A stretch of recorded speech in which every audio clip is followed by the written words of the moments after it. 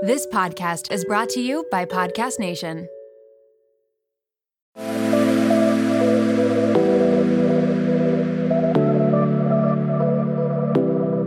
Welcome to Nirvana Sisters podcast, where we take the intimidation out of well-being and beauty to help you achieve your highest state, your nirvana. We are sisters-in-law and your hosts. I'm Amy Sherman. And I'm Katie Chandler. So let's get into some real conversation.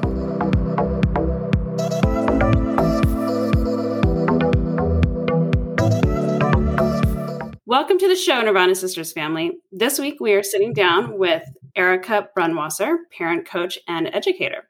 She graduated with a BA in Psych from Ohio State, master's in school counseling education from Fordham.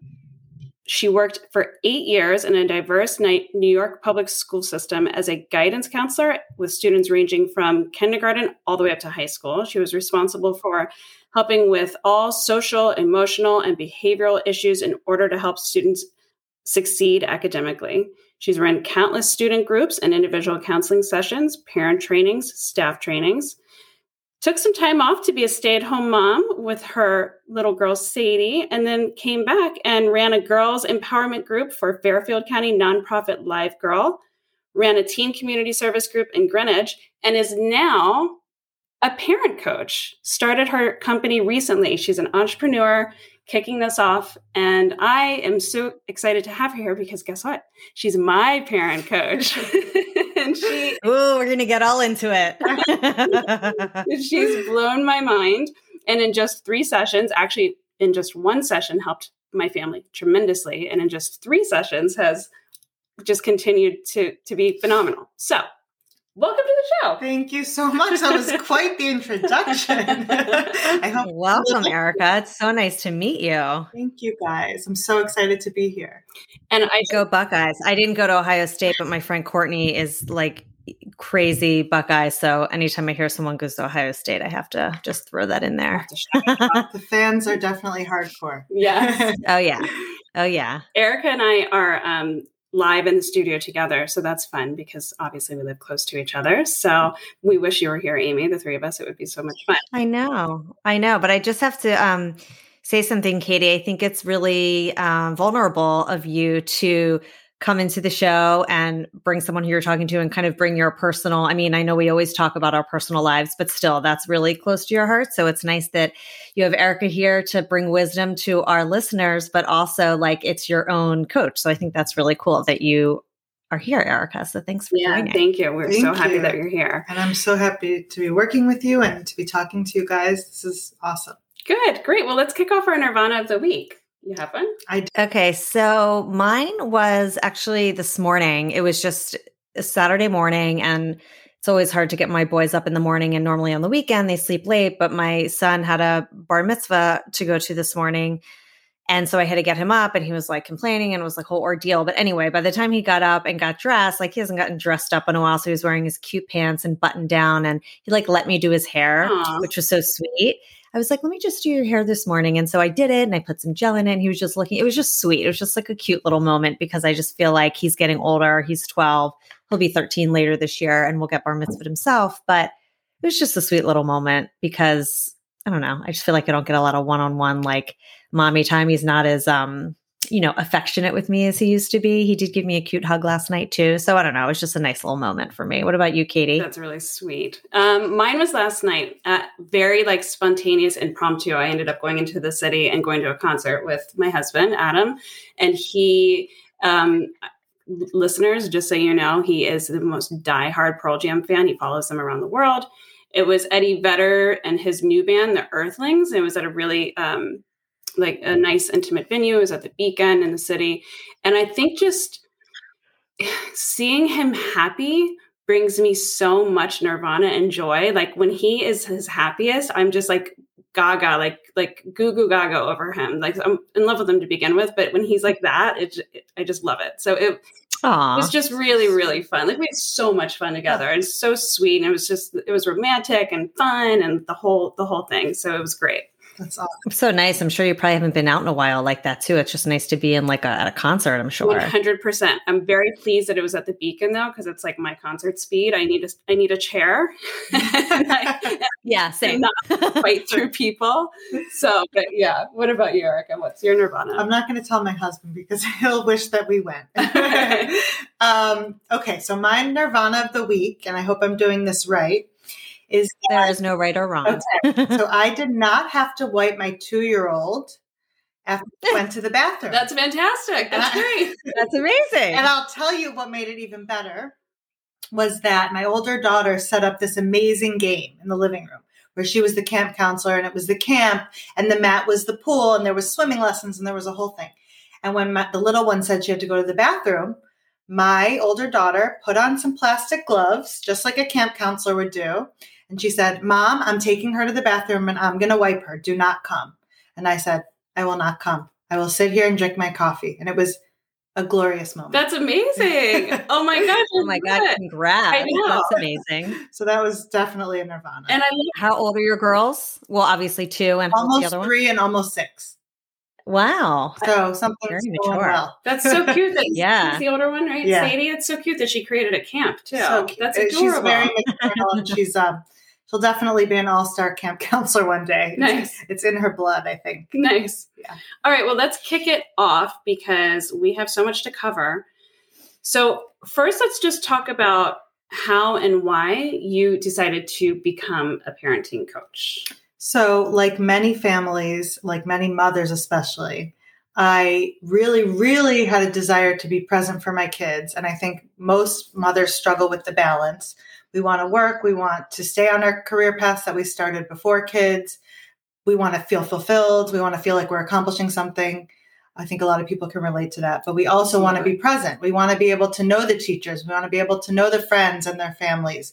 We want to be able to drive a carpool here or there once in a while. So, just to be really honest, working in a school does not pay nearly enough as it should. Our teachers are heroes and they're complete rock stars. And they 100%. paid triple what they're making. And I found myself the first year after she was born going to my great job in the New York City Department of Education at one of the largest and best schools on the Upper East Side. And my paycheck wasn't covering the cost of my nanny. And I had insurance, which is, definitely a privilege that a lot of people don't have. And I had stability. I was tenured, which is also a privilege that a lot of people don't have. So it was hard to walk away from it.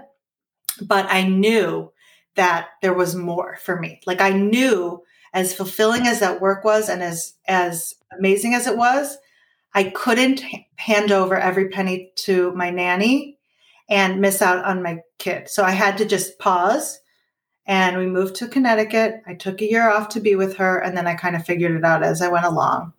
And when it comes to becoming a parent coach, I really felt like, okay, what did I love? What really, like they talk about sparking joy or feeling like you're lighting up, right? Like what lit me up in the schools? And I always enjoyed the kids and I always loved the kids, but I felt drained when I was with the kids. And after I would come home, I felt like I needed a nap every day. But when a parent walked into my office, I lit up. And that was where I got my energy. Nice. I've always loved connecting with the parents and helping guide them to do what's best for their kids. That's amazing. And you do it so unbelievably well.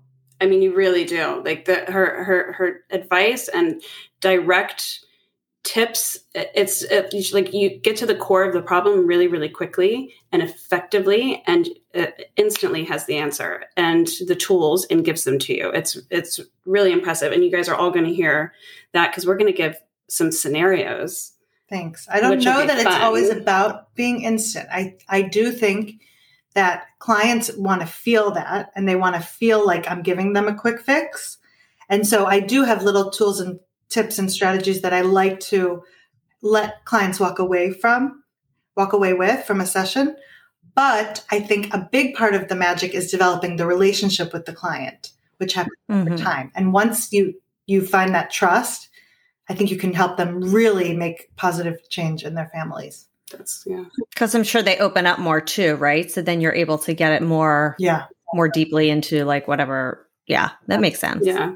Well, we're excited to hear all the things today. So. All right. So let's get right into it though, because I feel like our listeners are going to walk away with so much value from this conversation. So we have a few scenarios and some questions, et cetera. So just to start off, like, what are some of the biggest issues? I'm sure there's loads, that run the gamut, but what do you find are some of the biggest problems that parents come to you for?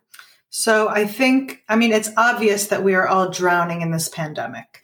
I think for a lot of people who don't have children and who feel secure enough with their health, they've kind of been able to move on and live, quote unquote, a bit more of a normal life. Mm-hmm. But I think so many of the parents were still struggling because either the little ones who've not yet been vaccinated and parents want them vaccinated, or maybe, school closures, people are drowning, managing both work and kids' school at the same time. So there's a lot of pandemic related stuff, but I would say that a lot of times people come to me right away because there's some type of behavior presenting in the kid. So it's something that's really hard to deal with.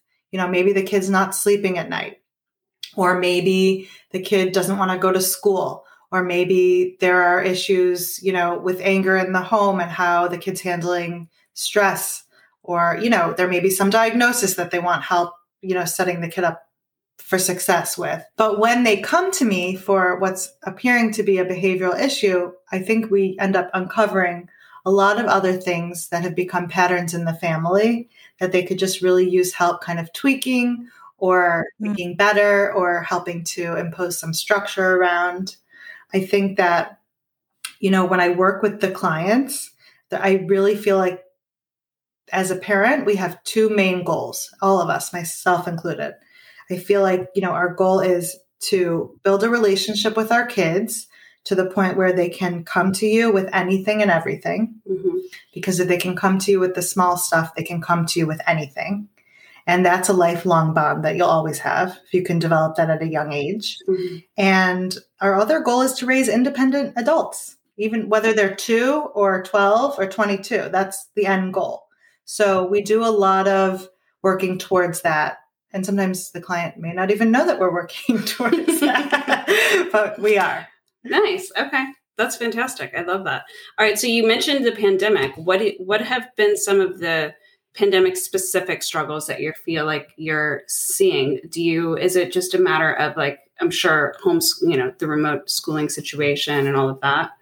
Yeah. And I think depending on the family's level of isolation, or depending on the parents' level of anxiety about the pandemic, I think the kids are really feeling that. A lot of them are really struggling.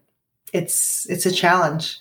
You just touched on something that I think is so crucial, which is coming to you for anything, because I have, a preteen and a teenager, and I think they tell me some things. I don't think they tell me everything. I'd like them to tell me more. And I'm just wondering, what do you suggest that parents do to make sure that their kids are telling them everything, or being more open, especially, I have teenage boys, so they're not exactly the most vocal. My younger one is a little bit more vocal than my older one, but how do you sort of get to that place? I think that, first of all, if someone comes to me with a young child, I would try to coach them as young as possible to set up that relationship in the beginning. However, I believe that it is never too late. So your boys are how old? 12 and 14, almost 15. So you wish they would come to you with anything and everything. I have never met a teenage boy that was going to go to his mother with everything and anything. Right. Just not. Right. They hold a lot in. There's a lot of societal norms around being a male that have affected the way they communicate. I saw that firsthand in the middle school. I had mothers walk into my office saying, what is he doing? Who is he friends with? Who is he dating? What's going on? And I would say, okay, take a deep breath, because they're really, they're not telling a lot. But when they do come to you, whether it's 10% of the time or 20% of the time, the first thing to do is to validate that they came to you and to look in their eyes and to really bond and to say, thank you so much for coming to me with this. That was really brave of you. I know that a lot of kids wouldn't talk to their parent about this. And I just want you to know that I am here for you. So regardless of the topic, number one, you want to like reinforce the fact that they came to you and make them feel proud about it and strengthen the bond. And number two, whatever you're talking about, it could be something as simple as, should I go to this party? And it could be something as, intense as, should I have sex for the first time? At the end of the conversation, I recommend saying to them, thank you for coming to me with this. I am here for you to talk about anything. Because the more you can do that, the more they'll believe it, and the more they'll I love that. you. That's a really good point. And I think my husband and I we always say to our kids, you can come to us with anything, like you're never going to get in trouble. You can tell us anything. But like, I think that's too vague, and like, they're like, great, but that doesn't really mean anything. So I think to your point, I mean, that's a good thing to do. I mean, I think we do that sometimes. I don't know. They don't, but more intentional about it. You'll see the transformation more. You know what I mean? Like, even if it's something small, like if it's about like school or like a teacher, like anything really, you just validate it. So then they feel right. So like, how many times do families just go towards like, this is your teacher. We respect the teacher, but like, okay, we know that we respect the teacher. Everyone who's listening to this podcast cares about teaching their kids to respect the teacher, and their kids already know that.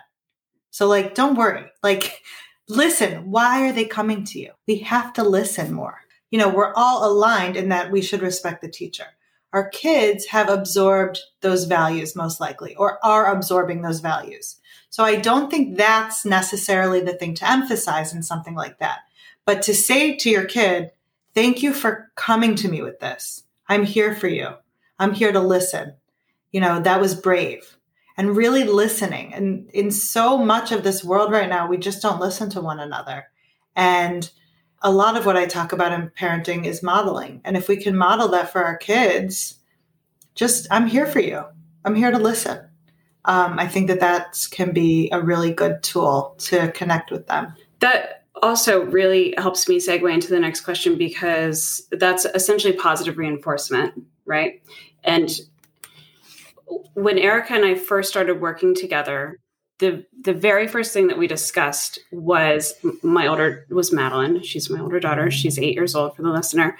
She has pretty severe ADHD, and we're starting to get it under control and everything. And she's doing really, really, really well. But her and I butt heads like crazy. And I'll ask her to do something, and I have to ask her 25 times, and then it escalates into an argument, and then I yell at her, and the whole thing. And the very first thing she said to me was, watch for things that she's doing that are good. It could be as simple as she gave her sister a hug. It could be as simple as you asked one time and she did it. Every time you see good, call it out, praise her, acknowledge it. Give her positive reinforcement. Okay. So I did that. It was literally she'd been home from school for 1 minute. I asked her to do one thing. I think it was bring her backpack upstairs. And she said, okay. So I was like, oh my gosh, did you see that? I only had to ask you one time. That was so awesome. High five. Thank you. And then 10 minutes later, I asked her to put her shoes in the closet. She was already like into her afternoon chill, doing her thing. Normally, I would have had to ask 10 times and it would have caused an argument. The kid instantly got up and said, okay, Mom, and put her shoes in the closet. Happy as can be, like, no problem. I mean, it worked. It was literally instant. And then it was a very intentional practice that I did for the rest of that weekend and that I have been doing on most days. It's hard to actually get into that habit. Hard to train yourself. Yeah. Yeah. Especially when you're always only don't get me wrong. Of course, if she does something great, there's plenty of times where I say, thank you or nice job, but it's not super intentional. Mm-hmm. And I'm more focused on when she does something wrong. Mm-hmm. And when she does something This is the story of my life. Yep.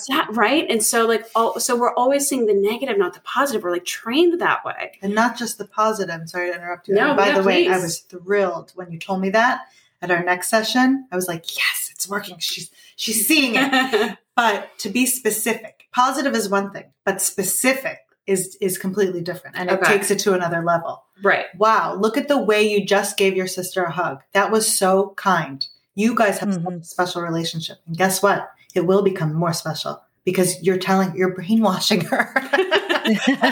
That's my trick. It's a self-fulfilling prophecy. You are kind. You are caring. And guess what? She is. Now not that she wasn't. Now she believes it. Yeah. Right. But Now she looks at herself that way. Yeah. It's so true. And our whole relationship, Maddie and I now, it's like a totally different line of chat and communication and demeanor and everything. Like she's sweet now. we're nice to each other. Let me ask you a question. I have so much to say about this, as Katie knows, because I'll explain in a second. But Katie, so just for the listener, so that obviously change of mindset definitely helps, but it's not, I'm sure you're in a situation where it's like 2 steps forward, 1 step back, or whatever that phrase is, because I'm sure she's not like that every time, but I'm sure this has helped like 80% of the time, 70% of the time, half the time. Like, what do you say? Like if someone were to start like more intentionally doing specific recognition, like how much of the time is it working versus not working? I'm just curious for my own self. From my, either of you. I'm asking for my own self because I'll tell you my experience. Okay. So with us, when I was incredibly intentional, like those first 3 days, that was my homework. Erika gave me homework. So I was incredibly intentional. Only because I knew she would do it. I don't give everyone homework. If they're not going to do it, I don't give it. Right. But I don't mind the homework. I was happy to do it. So yes, it worked like 90% of the time that weekend. Literally. And then life gets busy and I'm like, wasn't hyper focused and intent on it. So I wasn't doing it 90% of the time either. So it's like, it works like as much as you put in, really. Right. So, but I think I know your question. I think yeah. Tell me. And then I'm going to ask you a couple things. Yeah. So yes, that's great. And praise and reinforcement and being specific is all great. However, what do we do when there are real challenges and behavioral challenges and challenges with discipline that we need to change? Is that what you're kind of thinking?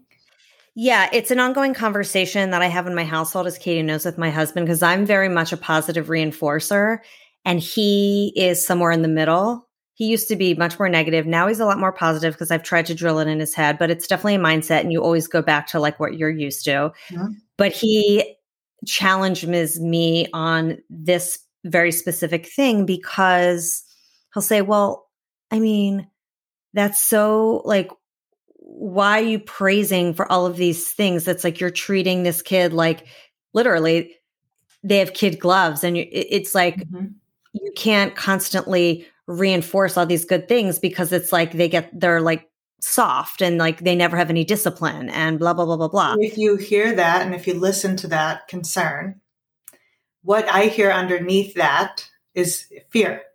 It's a fear. If I raise my child in this way, will they grow up to be okay in this world? Right. And I think we have to examine that. And by the way, I am not a therapist. I am not a psychologist. I do have a master's degree in counseling, but I'm practicing now as a coach because my degree was specific to school counseling. And I really recommend therapy for almost everyone on this planet. I think it's really important to look within ourselves, look at patterns that we were raised with, what can we do better, really, get introspective and figure it all out. So a lot of times people see me in conjunction with therapy. But you have to examine what is it that you value and what is it that you want. Do you value creating a strong bond with your kid so that they will be more, open to listening to what you have to say? Because if you value that, then you have to build the relationship. And if you don't spend time building the relationship, your kid and you will not be connected, and you won't be able to say then, let's talk about what happened with the teacher. Because if you're nagging them all the time or telling them what they're doing wrong versus what they're doing right, then you have a kid who like doesn't want to come to you because they think you're annoying or a pain in the ass or whatever. But to your point, what you were saying earlier, like what do you do when you do need to discipline, when something is not right and you can't always, just look at what's right? Yeah. So I'm not saying that there's not a place for discipline and a place for structure. There definitely is. It's actually extremely important to set up structures that are consistent and that are predictable so that you don't have to come in and say, get to your room. Because if things are predictable for a kid, and if we can set up the kid for success, and if we can prep them as much as possible with what we expect in our household, then they know what they need, what standards they need to meet. If they don't know what they're supposed to meet, how are they meeting it? If we don't have a family contract, if we don't have a set of expectations for dinner time, if we don't have, this is the way bedtime goes in my house, then how in the world are they going to meet that standard? They don't even know what it is. That's a good point. Yeah. So I think preparation and knowing what to expect and having norms within your home that are very clearly communicated to kids. And this can happen with 2-year-olds, with 14-year-olds, doesn't matter what age it is really powerful in getting them to do what you expect and to do the right thing. Yeah, Amy, we just started in our last session tackling exactly this, the discipline area. And we just started like to take it down to a very granular level. Erika just said, give me a scenario. And I said, okay, dinner time.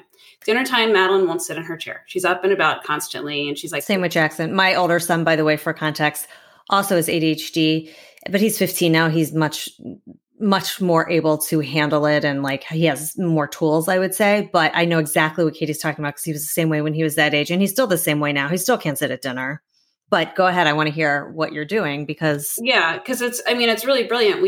I haven't implemented it yet because our session was literally just 2 days ago, but exactly to what Erika just said, we're setting expectations. So Madeline and I are going to sit down and I'm going to very much give her like the leadership role in the practice of creating this chart of what we want our family dinner time to look like. And like maybe like 5, rules, like what are we going to expect, and kind of like lead her to come up with some of them, and like instead of saying you cannot ever get out of your chair, and you can get out of your chair like maybe twice, but you have to ask me first, and you have to know that you have to get right back in your chair after you've shake it all out.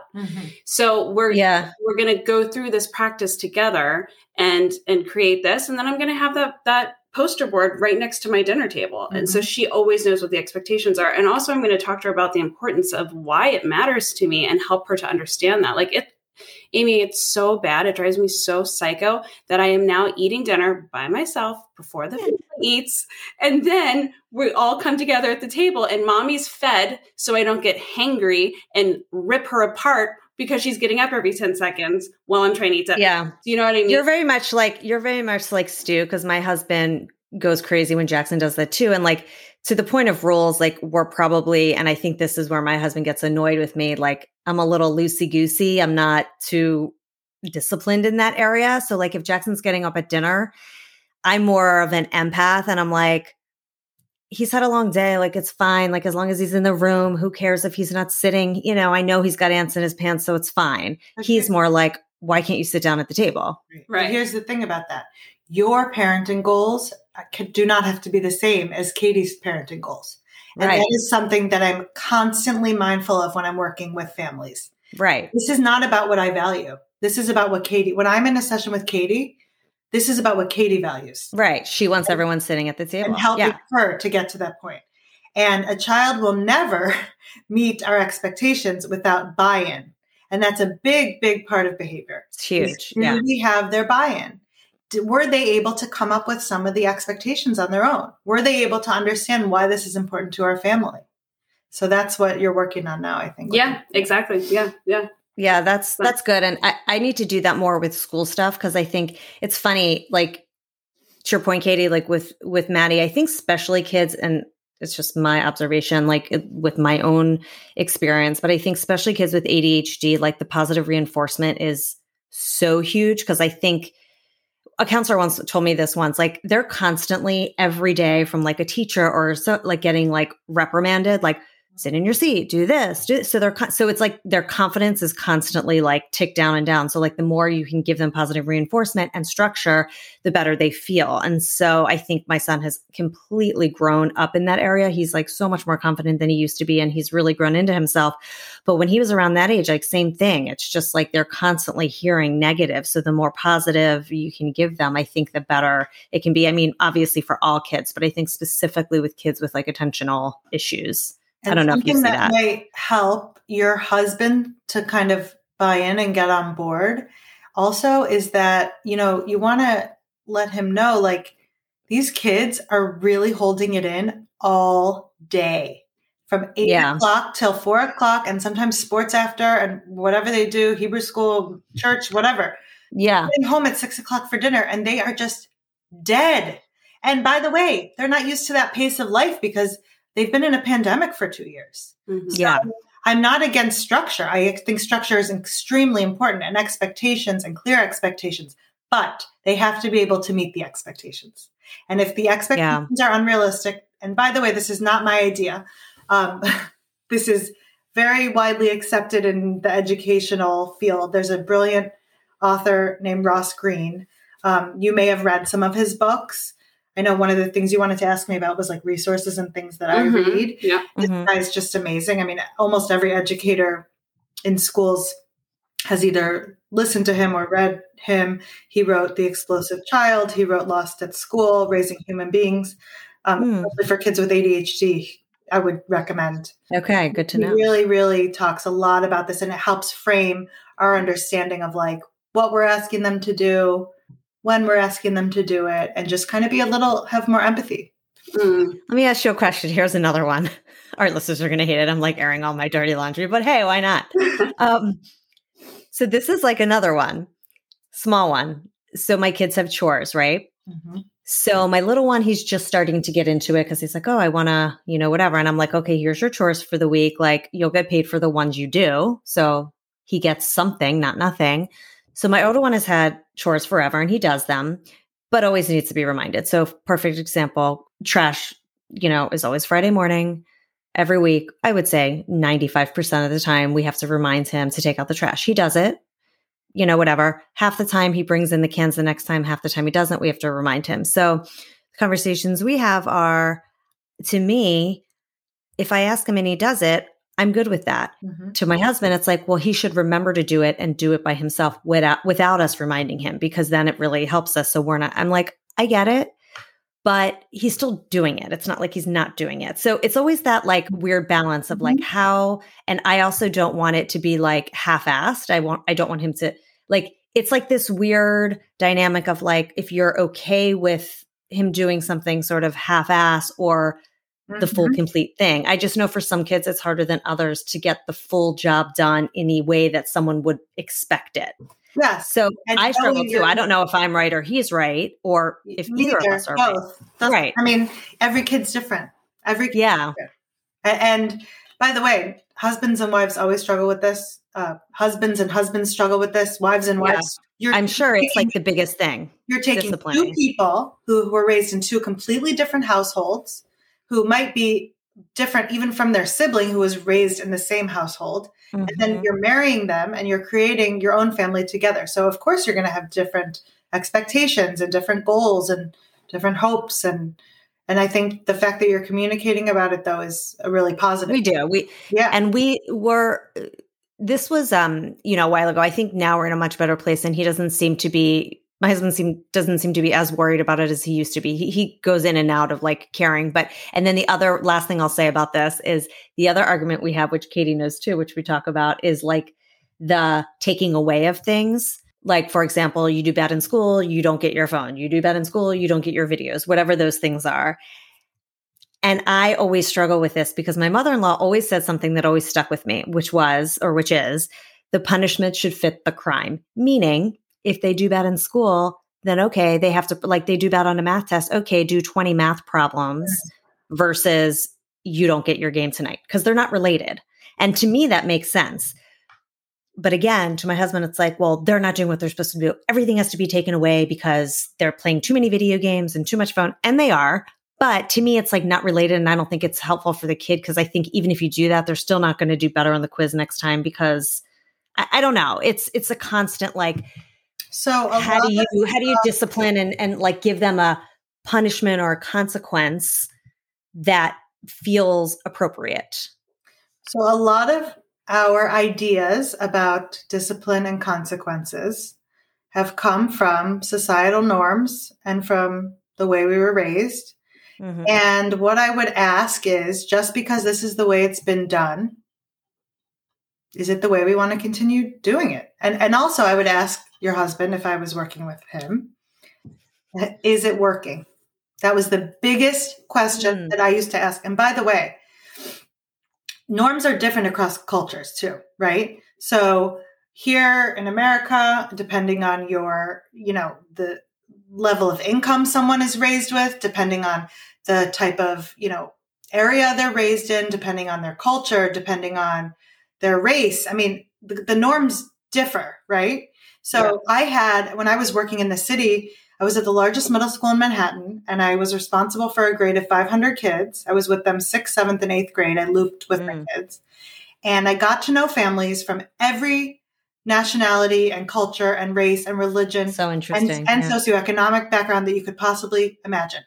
But the one thing that I did see was that people have ideas about how to raise kids based on the way they were raised. They're not always thinking about whether or not it's working. They're thinking, this is the way it's always been done, so this is how I'm going to do it. But then when I really sat down with a parent who was really struggling with their kid, and I looked them in the eyes and I said to them, I got to ask you, is it working?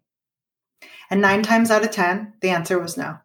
Mm-hmm. And that's one of the things I do in my work, is I help them come up with solutions that do work for their family. That was like a major aha moment for me when Erika said to me and looked me in the eye and said it. And the funny thing is that I knew all along that what I was doing was not working. Like, I knew, but I didn't know better. I didn't know. And you don't know how, to say, you don't know the alternative. Right. Exactly. Yeah. So it's not working, but it's still supposed to be right. In my brain, this is still how you do it. It's but still if how you want to know the alternative, you need support.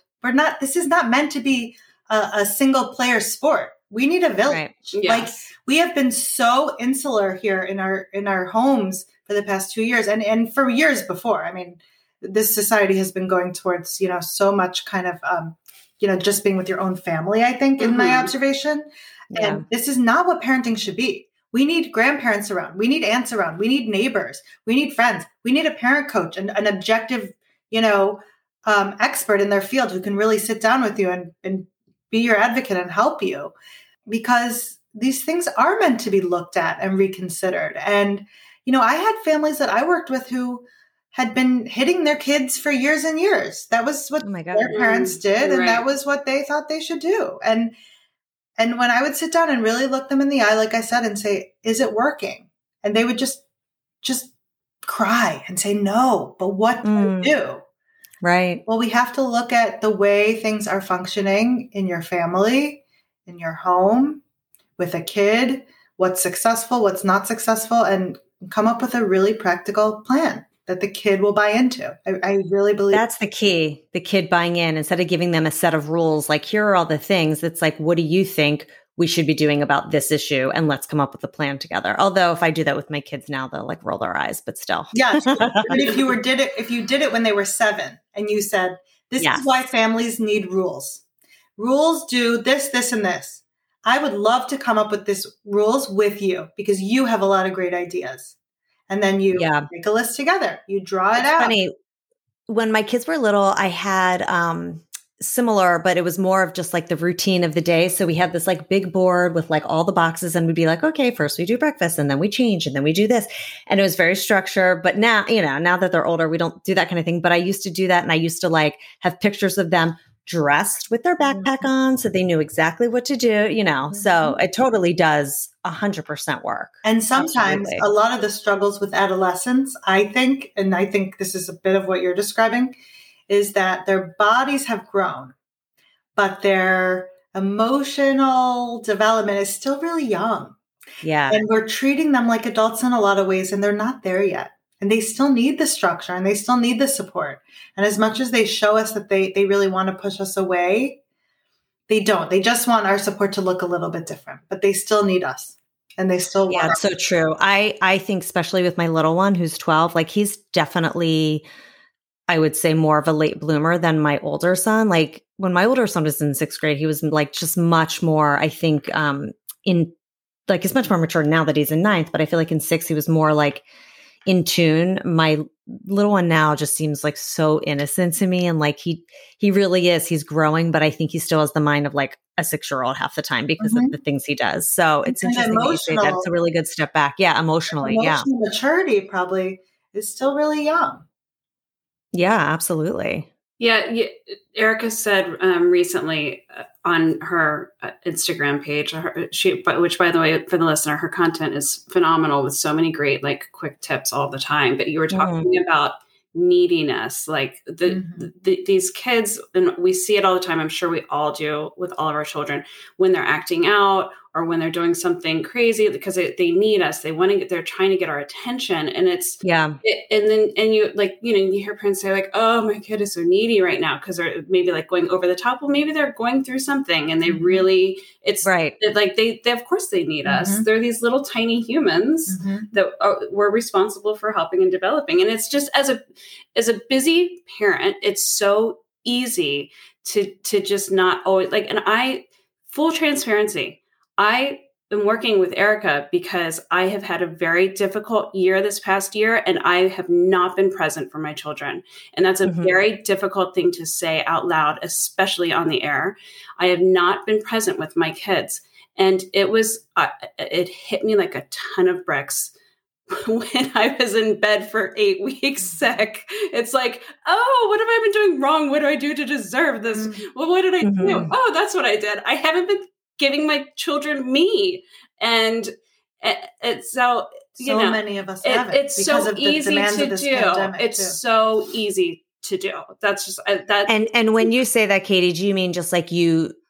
Because I mean, I'm sure a lot of us feel that way. You just kind of are getting through the day, but you're not. Because I see you, and I think like Katie is like the most amazing mother. She's so in tune with her kids. Like her kids are like, I see you as such a good mother and so communicative. So like, I feel like half the time I'm not, I'm just like, yeah, let me talk to daddy about something. It's just, you get through your day and you're not really thinking that they're like these people that need your support in a way that you expect them to be adults or something and just like, oh, go do your thing. But 100%. It's just a matter of like, I've had too many distractions and I haven't been focused and I haven't been intentional with them. Yeah. They haven't been intentional. They haven't had my like undivided attention for as much as they deserve it, really. And it's not realistic to think that we're going to give that to them 24/7. Right. And that's okay. Right.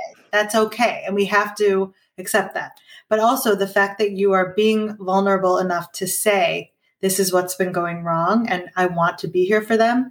I think that's huge. Really huge. And you're really an amazing mother. Oh, and thank you. None of us can be everything to everyone. And I think that's why so many of us are drowning right now. Yeah. But just knowing that you're working on it is a huge, huge, huge step in the right direction. And they're going to benefit from it. And they're going to see you working on yourself. And they're going to absorb that. And they are going to internalize it. And it's just really good. And it shifts everything. And I'm not saying that I am now super mom that gives my kids my undivided attention all day, every day. I just have now when I am with them, I am with them. And then when I'm working, I am working. I'm not like, and then when I need time to myself, it's, I'm not interweaving it all so much anymore. Right. It's like the quality over the quantity. Yes, 100%. Yes. And I was talking about setting them up for success when it comes to behavior. So knowing what the expectations are, it's the same thing with when you want to spend time with them. Giving them the expectations. Here's what's going to happen in this next hour. And this can happen with a teenager too, or a 5-year-old, doesn't matter. Here's what's going to happen in our family for the next hour. Me and daddy are going to sit at the kitchen table and have a talk for 20 minutes. You guys are going to watch one show. When that's over, I'm going to sit and play a special game with you. After that, I'm going to make dinner. Boom, boom, boom. Yeah. If you don't do this, there will be craziness all around. I promise. Yes. And I promise that if you do it, it will be much more calm. Not perfect. I wish my puppy could understand English because she's literally taken over our household. It is so, to go on a tangent, talk about like turning your house upside down. This have to have a trainer on next episode. We have. Well, it's funny too, because you were saying, like Katie, you were saying this before, like your kids are going to be as consistent as you are. It's the same thing with a puppy. So like every time she does something wrong, I look at my husband and we're both like, oh, it's our fault. because, you do what you can. And then you're like, all right, I gotta have a break. And then she's like, tearing up shoes or like, having an accident somewhere. But we're like, oh my God, this is like having a newborn again.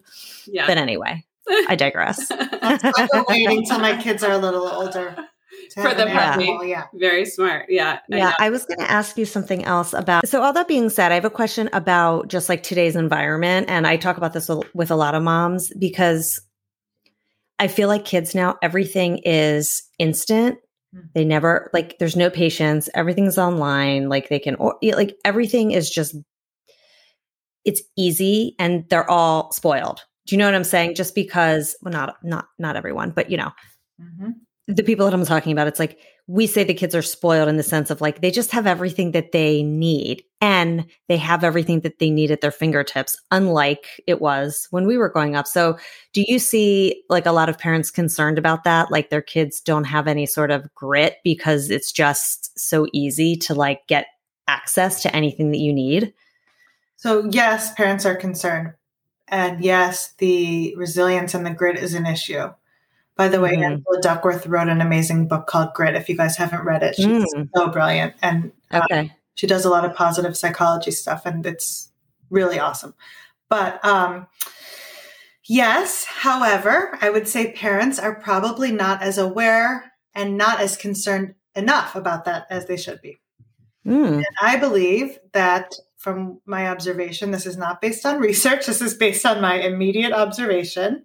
And this is also not only in this neighborhood where we live, which is pretty affluent and people really do have excess, but this is also based on my experience in schools with many diverse types of kids, is that kids and families are going at such a fast pace these days, whether they're, living in an apartment or a mansion. It doesn't matter. It is such a fast pace.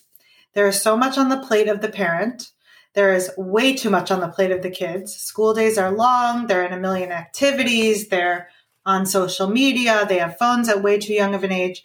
And people are not stopping to sit down and take a step back and say, you know what? Let's just sit. Let's just chill. Like turn off the iPad, put it away.